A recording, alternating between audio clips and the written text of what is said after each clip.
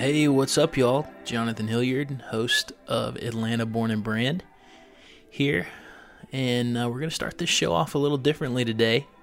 First of all, thank you so much for listening to the first 19 episodes of Atlanta Born and Brand. For those of you that have, and I know there are a couple of you, all 6 of you. I appreciate, the support. Thank you so much. If you haven't listened to all 19 episodes at this point, then, you can do that. This is a podcast, so feel free to go back in the archives and catch up. There's some fantastic brand stories that have been told in the first almost 6 months that we've been doing this now, which is kind of crazy. Or 5 months, I guess. But with all that being said, this is episode 20 of the show, and I thought it would be pertinent to throw in a little best of today for this episode. We got a lot of really cool new shows coming up for you in the next few weeks. For those of you with Sweet Tooth, we got a great local ice cream brand coming on the show very, very soon.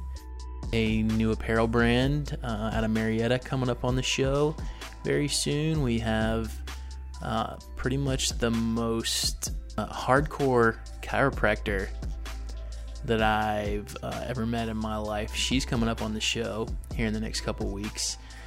Got some great restaurateurs coming up, so lots to be excited about. But for episode 20, just to celebrate this occasion, hey, we made it in 20 episodes, by the way. That's a big deal to us. I don't know if it is to you or not, but it's exciting for us. To celebrate episode 20, we're going to go back to the very beginning. And just so happens our first episode, I think, is still one of our bests with Michael Tavani, co-founder of Scout Mob and Switchyards.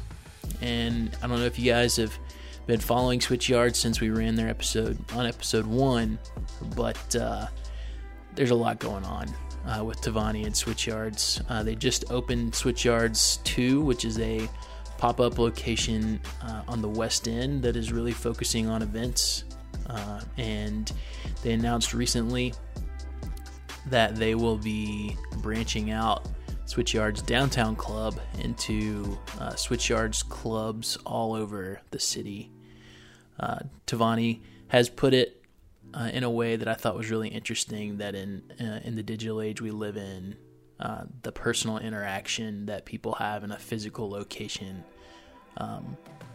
is impactful. And that's one thing he's learned from Switchyards, and you can check out his blog post about it on Medium to read more about where Switchyards is going from here. But lots of exciting stuff happening for Switchyards Downtown Club and the future of Switchyards as it expands across Atlanta. Thank you guys again. The podcast has reached, we're closing in on 4,000 listens. So that's a big deal for us. And to be transparent with you guys, really did not know what to expect numbers-wise for this thing. But the fact that some of you are listening to it and enjoying it, and I think what we're most excited about is just hearing the stories from some of you who have listened to these episodes and have gone and met these people in person. Because I think that's what's really powerful about this show, or what can be powerful, is that this is not a national show where you hear the story of somebody that you'll likely never meet, who's unattainable for you, who is a celebrity to the point of you really won't get the chance to go support that person's business or really interact with them in a meaningful way. I think everybody we've had on the show thus far is pretty much the opposite of that, and Michael's no different. So yeah, all that being said, let's get you to the episode. So this is episode 20, which is a best of Atlanta Born and Brand, our first version of this, and we are talking with Michael Tavani from Switchyards. My parents moved down to Atlanta from kind of New York, New Jersey area about a month before I was born. So actually my parents still live in the same house I grew up in Dunwoody. And so, yeah, I grew up in Atlanta, and that's like a rarity. I think one of the things that makes Atlanta great is that most people are from somewhere else, and so it's this kind of melting pot. I think the next generation, call it our kids, will change. I think people are realizing Atlanta's a good place to be, and so I think a lot of people will be from Atlanta 30 years from now. But right now, everyone's from kind of somewhere else. But yeah, grew up in Atlanta and pretty much have lived here. Other than college and in law school, I've lived in Atlanta my whole life. But what's interesting is where I grew up, Dunwoody, it's literally right at the top end of 285. And I just remember, like, I grew up playing soccer in Atlanta, so we'd play all around, pretty much the city. The games were all around. And, I had friends that grew up in playing soccer in kind of Cobb and in, like, North Fulton. And those areas were, like, just getting established. And, those high schools were just getting built. And from probably the 40s, 50s till call it like 2000, people were moving away from the center of the city. And Atlanta has no physical boundaries, no mountains, no water. So people were just moving further and further and further away. And it caused Atlanta to be so spread out. And then, maybe the Olympics was like the beginning, or maybe like early 2000s of people realizing, I've been in my car for like an hour, getting to work or whatever. And so you have these kind of historic neighborhoods in town. Obviously, the Beltline helped a lot of that.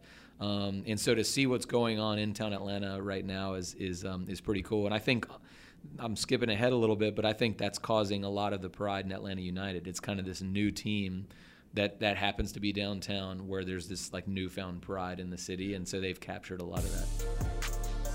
I talked with Michael about the state of the city today. We talked about the great things going on in some of those in-town neighborhoods. But he also pointed out the city's revival and culture shift isn't just happening inside the perimeter. I do think that the suburban experiment of like not mixing uses well, like Virginia Highland, an old neighborhood in Atlanta, there's a commercial section like right at Virginia and Highland, which is what now makes that neighborhood. At the time, it was probably a place where you could buy, food, a place where, like a post office and, maybe a bank or something like that. That's what was at that center.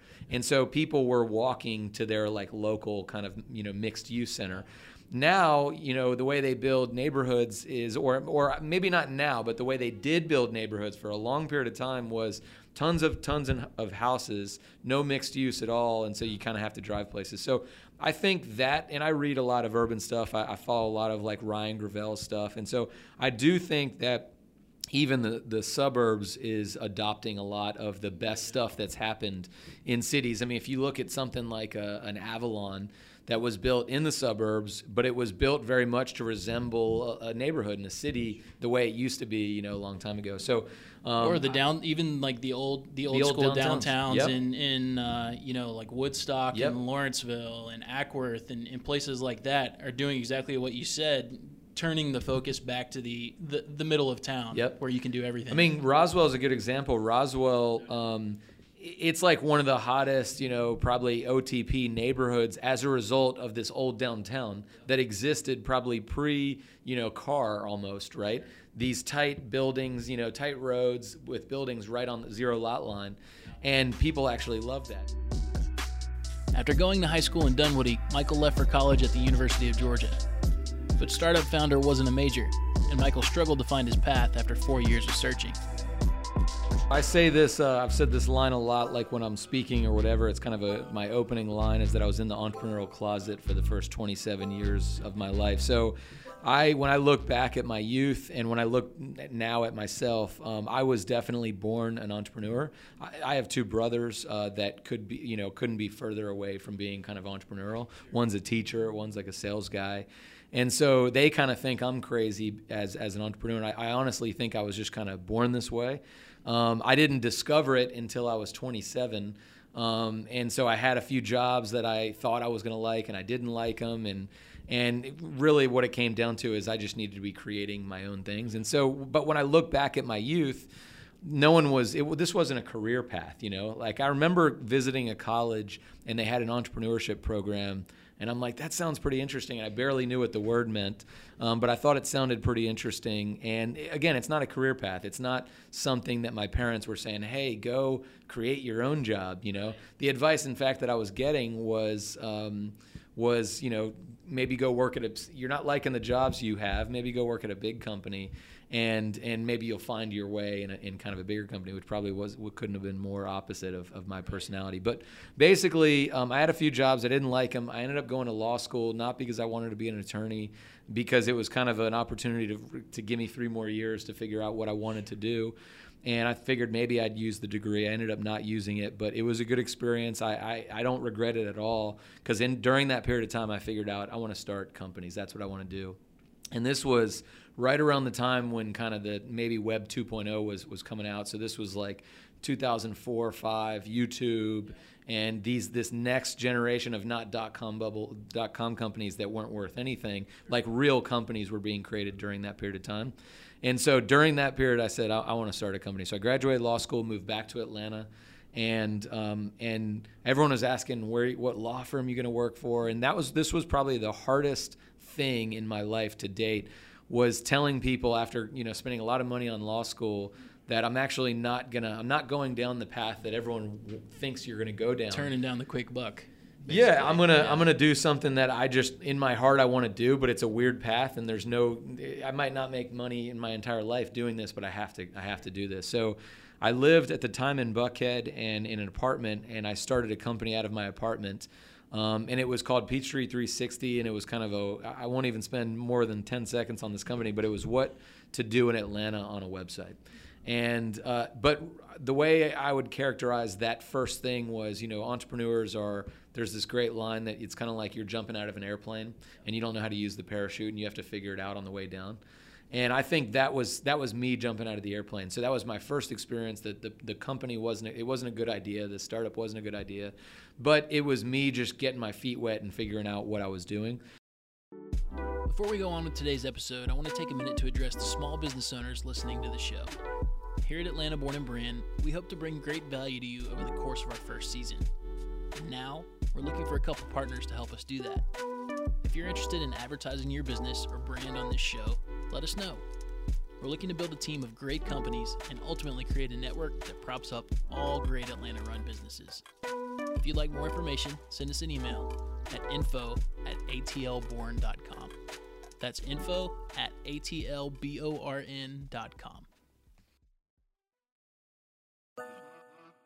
So here was Michael in his late 20s, and he has finally found a career path he's passionate about. But he was still largely on his own in his new journey, until one cup of coffee changed the direction of his career, and maybe the future of startups in Atlanta. I would say 6 or 7 months into that company, I got an email from another guy, and we had coffee, and he was doing another startup kind of in the similar space. And we ended up saying, hey, let's meet again. This was a good conversation. We were both kind of doing it on our own. And after a couple of meetings, we said maybe we should start working together. And so that guy is Dave, Dave Payne, who him and I have been together. We're like an old married couple. We've been together for 10 years as co-founders. So we've done 3 companies together. So the first company we started was called Skyblocks, which was a Wi-Fi company, which we did for about 1.5 years. It wasn't good enough. We only had a couple of months left. And we said, you know, we're running out of money. Let's give it one more kind of go. And during that 3-month period of time, we came up with the idea for Scout Mob. And we convinced a friend of a friend to put in a little bit of money. And we launched Scout Mob January of 2010, and it just took off like a rocket ship. So, and we knew what took off looked like because the thing before that, Skyblocks, hadn't taken off. Yeah, and tell people that I guess aren't familiar, just kind of the basic premise of Scout Mob and what the goal was there. Yeah, so Scout Mob, you have to remember back to that period of time where, like, you know, most people didn't have a smartphone, most people didn't have a fancy iPhone. This is like, you know, late 2009, early 2010. The average person has like a flip phone. Few people have an iPhone. And we basically, there was a company in the space called Groupon, which most people know. They ended up going public. And so they were kind of the Walmart, if you will, of the space. we had seen them really early because we were doing Wi-Fi in Chicago, which is where they started. So we had 3 markets, Atlanta, Chicago, and Denver. So we had a salesperson who worked for our old company in Chicago who was really tapped into what was going on locally. And she had heard about that company. We were seeing some other things in New York and whatever. And so we basically combined like 3 things into a company which became Scout Mob, 3 kind of ideas.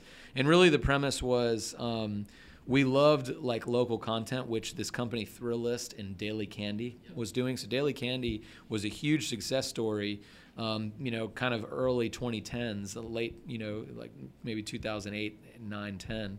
And so we loved how they were doing content over email, which was such a simple medium. So we kind of took the Thrillist Daily Candy content model. Then there was a company in New York called 8 Coupons, which was sending out a coupon code via text message. And they never got big, but we thought it was super interesting. And so we kind of took that from them. And then Groupon launched doing this group buying thing. So we combined all those things together and basically created Scout Mob. And so we were basically a mobile app that had, before Groupon had a mobile app, and a very early mobile app that had basically deals at restaurants for 50% off around town. So you didn't have to pay for them. That was our like differentiator. So you would literally open up your phone and you could see this place is a mile away, this place is half mile away, this place is 6 miles away. Depending upon what type of food you want, you go to the place, you open up your phone, you show the phone, this screen that popped up when you were at that business.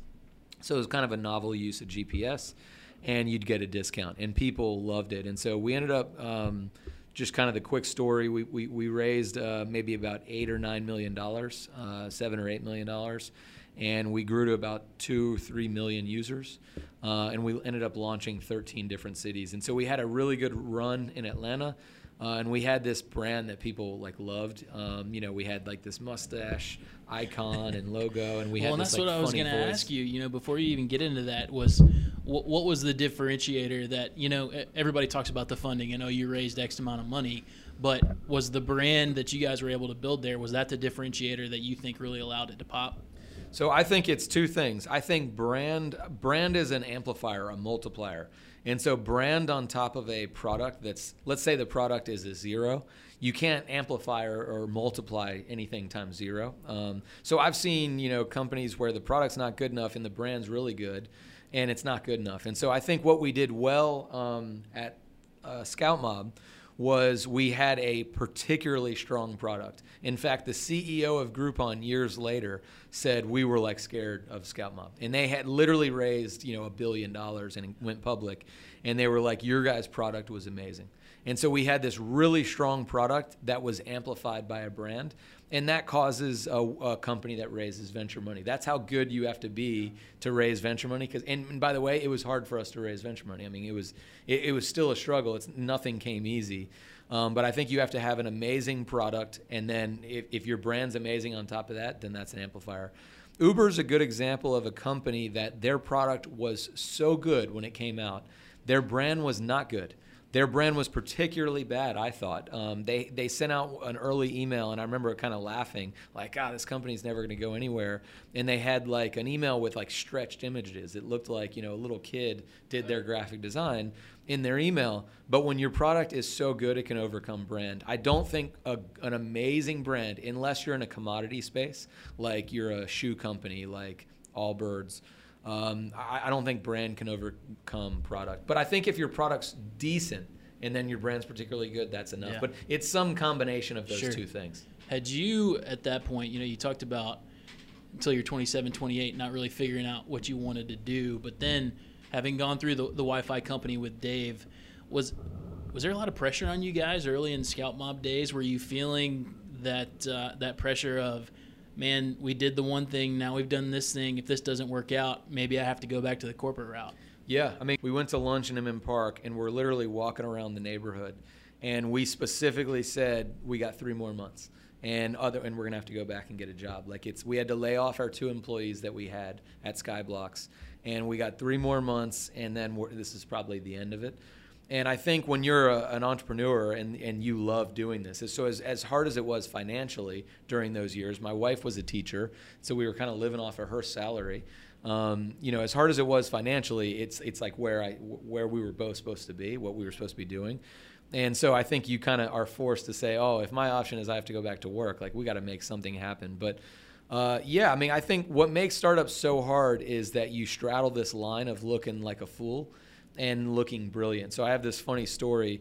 I was with a few friends of mine, like watching a football game about a week before Scout Mob launched. And I'm explaining Scout Mob. It has a weird name. It sounds like a rap group or something. You know, weird name in a space that no one knew Groupon at the time. So I had no context to describe it. It's like a mobile app, and we're doing this with this weird name. And I just remember my friends being like unimpressed. Like, all right, whatever, we'll see. You've been talking about stuff for a few years now. We'll see. And then we launched on a Wednesday. So I think I saw them the weekend before. We launched on a Wednesday, Scout Mob. And on Friday, this local TV channel, 11 Alive or whatever, sends us a cold email and saying, we stumbled across Scout Mob. It's amazing. We want to do a piece on you. And so I think on Friday, they aired the piece. So with it 2 days after we launched, they did like a 2-minute segment on us. And because the journalists, had used the product and loved it within that period of time. And I remember getting emails and texts from friends being like, you're a genius. That's brilliant. And so the swing of 1 week, I was kind of an idiot to a genius. And I think that's what startups are. And so, I don't know if you need a chip on your shoulder. I don't know if that was my main motivator, but obviously no one, everyone probably doubts anyone who has an idea, because the reality is most of the ideas aren't going to work. And you got to fight through that stuff, and that's some of the harder stuff. I think some of the social implications of starting a company don't get talked about enough. Yeah, it's hard, and here's the thing: every founder that's kind of made it, that's overcome that hard period of time, when they tell the stories, it's like, it was tough, and they almost minimize how tough it was. It's just hard to tell friends, family, in this world where you're supposed to be like advancing and climbing. I had friends that were attorneys and smart people, and they're like climbing the ladder and they're making more money. And I'm like, barely paying myself doing like a startup. It seems kind of silly, and like, that's not really a career, and you need to, maybe you need to focus and like actually work. And so I think that's some of the hardest stuff that I think probably, I bet there's tons and tons, a high percentage of people that never end up starting something because they just can't face down the fact that I'm supposed to be doing this. Or, I know people at SwitchYards that are like doctors, or they're mid-career, they're making good money. And I'm going to have to forget about financially how hard it's going to be. I have to just tell people that I'm not going to do that, and I can't do that. We want to take a minute to talk to one specific group of young artists and entrepreneurs. If you're from Atlanta and are a musician or know a great one, we want to hear from you. It takes a lot of music to produce an audio-only show, and we would love nothing more than to fill this program with local artists. Of course, you'd get your name on the end of the show as well. If you're interested, drop us a line to info@atlborn.com. That's info@atlborn.com.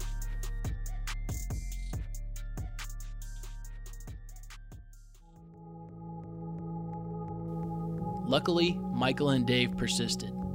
They took one last leap of faith on Scout Mob, the second company they started together. And it paid off in a big way. But how? How did they create such a buzz and grow so fast when their previous business nearly folded? So we always say we had no marketing people for like 3 years. We acquired, literally 1 million plus users without any marketing team. And that's true. The thing that's probably not true or slightly misleading is I think Dave and I are particularly good at kind of brand and marketing and product, that combination. We're not trained marketers, and we didn't do traditional stuff, but I think we were really good at putting it all together. And so you could argue like the founders and all the early employees, that's all we were focusing on, but it wasn't in the traditional sense. So our marketing strategy was, we had a really good product, and the brand had a really unique voice. So the first two people that we hired at Scout Mob were a copywriter and a designer. And copywriters are really secret weapons, and we learned that with Scout Mob. I think most people think copy is something they'll do after, and they usually probably run out of money or time, and they never do it. For Scout Mob, literally, it's been 8 years since we started Scout Mob, 8.5 years, and I still get comments all the time from people that say, your guys' copy was so good. Mm-hmm. And it's because we had a copywriter, a woman named Liza, who was just really good. And it was a differentiator. It was something that we had that no one else had, which was like every single word that we used, even in places where not many people were going to see it, was like amazing copy. And it was delightful, and it was funny, and it was self-deprecating. And so, and then our design, a guy named Andy who actually works at Switchyards, who's a freelance designer now. He was the designer who designed everything for probably 6-7 years, and he was amazing. So I think we had 2 founders and 2 early employees who really were trying to create a delightful experience. And really what we did is our first, we did like a launch party that we invited 25 people to, 30 people to. It was a small party, but those 25, 30 people were like the best people you could have in Atlanta. And this was a period of time pre like Instagram influencers and all that. It was just such a good group of people to have at that first thing. And then the product was so good that the day that we launched Scout Mob, I got an email back. So I sent an email to some friends saying, hey, check out this company we launched. And I got I was on an email thread on the receiving end saying, hey, check out. Like it was my email forwarded when it got back to you, and it came back to me by the end of the first day. So that was a goosebump moment. I'm sure. I think we knew, like, I think we're on to something. Yeah. Dave and Michael led Scout Mob to become a very successful business that still operates today. The company had reportedly over $5 million in annual revenue at one point. But as he told us, Michael is a creator, and eventually that itch returned. I think there was a few things going on. I think the company starts to change a little bit in the sense that we raised money. We now had professional investors involved in the company, and they were very good to work with. They weren't demanding. They didn't force us to do anything.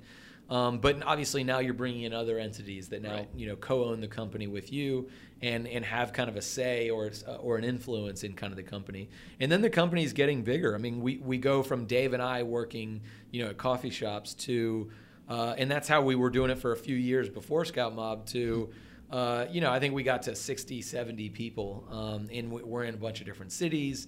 And I'm kind of focused on product, and so I'm doing a lot of product stuff, and I think it's rare, very rare for a founder like call it a Zuckerberg or a Bezos who's with the company from day one person or a couple people to going public. That's because it's such a different skill set. I started to get the itch to want to create again. Maybe we were kind of right, and it's funny. I think my wife thought I was crazy because here I am. I've worked so hard to get to that point, and finally have this company that's doing well, and everyone thinks it's like it's Amazon. She thought it was time to kick up the feet and enjoy. Yeah, and I'm wanting to like create again, and so in around probably mid 2013, late 2013. I started to kind of get the itch. It started off with I sent out a tweet about a building downtown called the Flatiron Building, and it was for sale. And I said, we're going to make it a startup hub. And I didn't necessarily think it was going to be a business, but I thought it'd be like a fun project. And I kind of put it out, and I felt like 1,000 people had responded to this tweet. You can look back on Twitter and see that like 12 people responded. But that was enough for me to be like, I think I want to go pursue this. And so I kind of was doing it on the side at nights and on the weekends at first while I was still at Scout Mob. And I actually made the decision to leave Scout Mob and focus full-time on what became Switchyards right around like March or April of 2014. So about 4+ years after we started it. And really, it was I just wanted to get back into the beginning stages again. I think some people are the type that they have one idea because they have an industry they're excited about, and that's all they ever want to do their entire life. I would actually argue that person, it's not that they're not entrepreneurial, they're more passionate about a specific domain. Sure. And that's the thing that they dive into. For me, I love starting companies. And I'm not saying I'm a serial entrepreneur, and I think I'll probably work the next 10 years on something related to like Switchyards.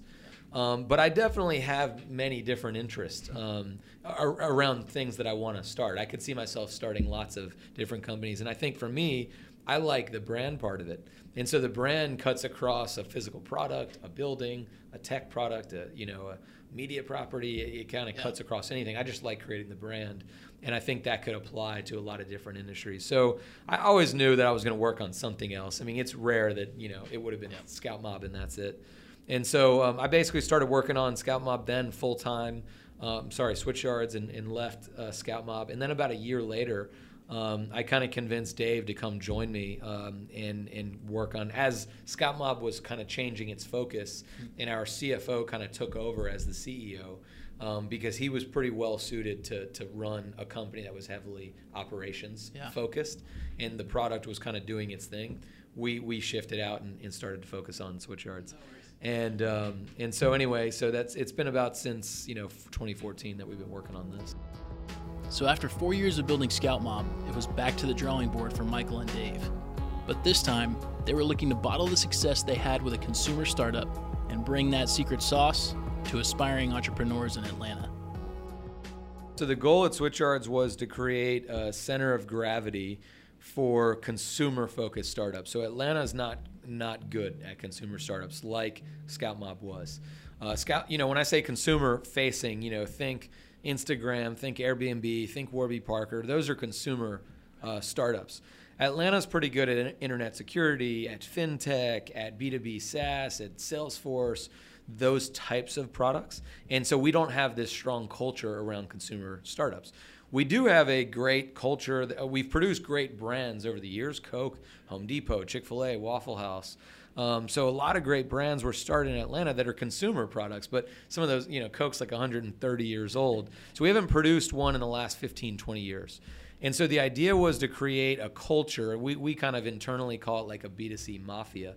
So let's create an environment where one company starts, and then an early employee at that company says, "Oh, I want to do that again, and I'm going to take all my lessons from that one. I'm going to apply it to my own." So there's this term called the PayPal Mafia, and if you look up PayPal Mafia, you'll see all of the companies that came out of PayPal. So mid '90s, PayPal starts. It's a rocket ship. It's a huge company, and literally everyone from a co-founder of PayPal, which Elon Musk was a co-founder of PayPal, went on to start Tesla and SpaceX and all the stuff that he's doing. Peter Thiel was like a co-founder, invested in Facebook and whatever, the first investor in Facebook. And then you had an intern at PayPal, a guy named Jeremy Stoppelman, or a junior, the lowest guy on the totem pole, who ended up starting Yelp, which became a public company, CEO and co-founder of Yelp. And so the PayPal Mafia started YouTube and a bunch of LinkedIn and a bunch of really great companies. And I think what it was a bunch of people saying, like, this is how a consumer brand works in San Francisco in the mid '90s, and we love this, and we're going to keep doing this. And so obviously you create some wealth. So you have some people that make a couple $100,000, maybe a few people that make a couple $1 million, and they say, hey, I'm going to invest in my own startup, or I'm going to start investing in B2C startups. So we basically want to create a B2C mafia in Atlanta. And the reason why we want to do it is pretty selfish. Like, we like B2C startups. We only want to do B2C startups. And a lot of other types of startups in Atlanta were being celebrated at different places around town, and B2C wasn't. And so we felt like we wanted to create kind of a center of gravity for people like us that were starting those types of companies. And so the idea was buy a building, a 90-year-old building in downtown Atlanta, and physically create a density of founders. So we have a bunch of people that are working here on lots of different things, on everything from physical products to media companies to apps to tech products to services, but everyone's kind of focused on the end consumer. So they're creating brands, design matters. All of the elements of consumer startups are celebrated here because those things matter a lot here, more than they would for, let's call it, an internet security company, where the security matters the most, not brand, not the soul of the company, not the voice, the copy. Those things don't matter for an internet security company. So that was our belief, is to kind of create this center of gravity. And as the Scout Mob guys in Atlanta, we had kind of the credibility to do that. And so here we are, 2.5 years into this building opening, and we're feeling good about that. And we're feeling good about some of the stuff happening here, but obviously now we got to start producing some great wins. So I think the thing that the stat that we like the most is we've had 4 companies get into Techstars. So 4 Switchyards companies that started here, that worked here, have gotten into Techstars, which is probably the best accelerator program in Atlanta. And so, that's good early signs of some good stuff happening. But startups are hard. This stuff this ain't happening overnight, and we haven't produced an Uber out of this building yet. But I think we have created a great culture for consumer startups. And we've certainly showed that there's another way to do startups in Atlanta, and that's kind of the B2C playbook. Do you feel like it almost might be a perfect storm with what's happened in Atlanta that we talked about at the beginning of the podcast with the shift? Atlanta has become a way more diverse cultural city than it was, I think, when you and I were growing up. Mm-hmm. And it's a city that is very focused on design. You walk on the Beltline for 10 minutes, you understand, that fashion's important, that culture is important, different types of culture. B2C startups, the brand and the culture is the ticket in a lot of cases. You talked about the product being important, but it feels like Switchyards might just be in the right place at the right time. Have you gotten a sense for that? Yeah, it's interesting. So when we were launching Scout Mob, I always thought to myself that we had an advantage starting in Atlanta because Atlanta it's a big city, and it was then, of course, only 9 years ago.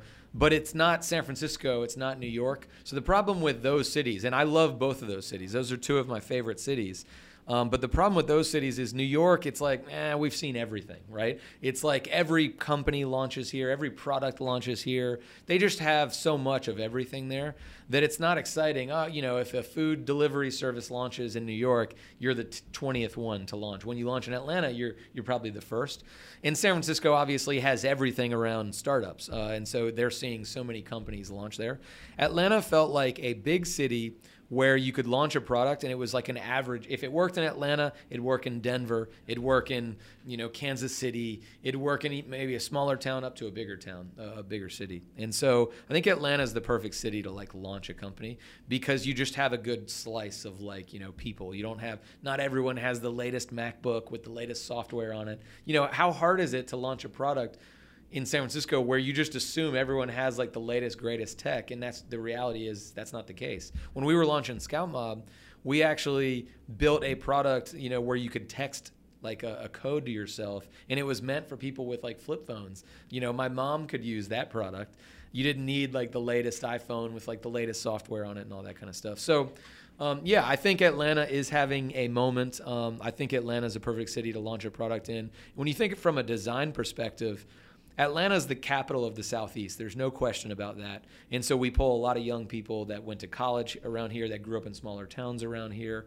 And so it's just a pool of younger people. And then obviously you got, Georgia Tech's a great engineering school. You have a lot of art schools in Atlanta. So SCAD, Savannah College of Art and Design.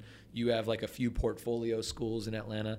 So I think it's this great mixture of young people, engineering, which Georgia Tech's one of the best engineering schools in the country, and it's a mile from here.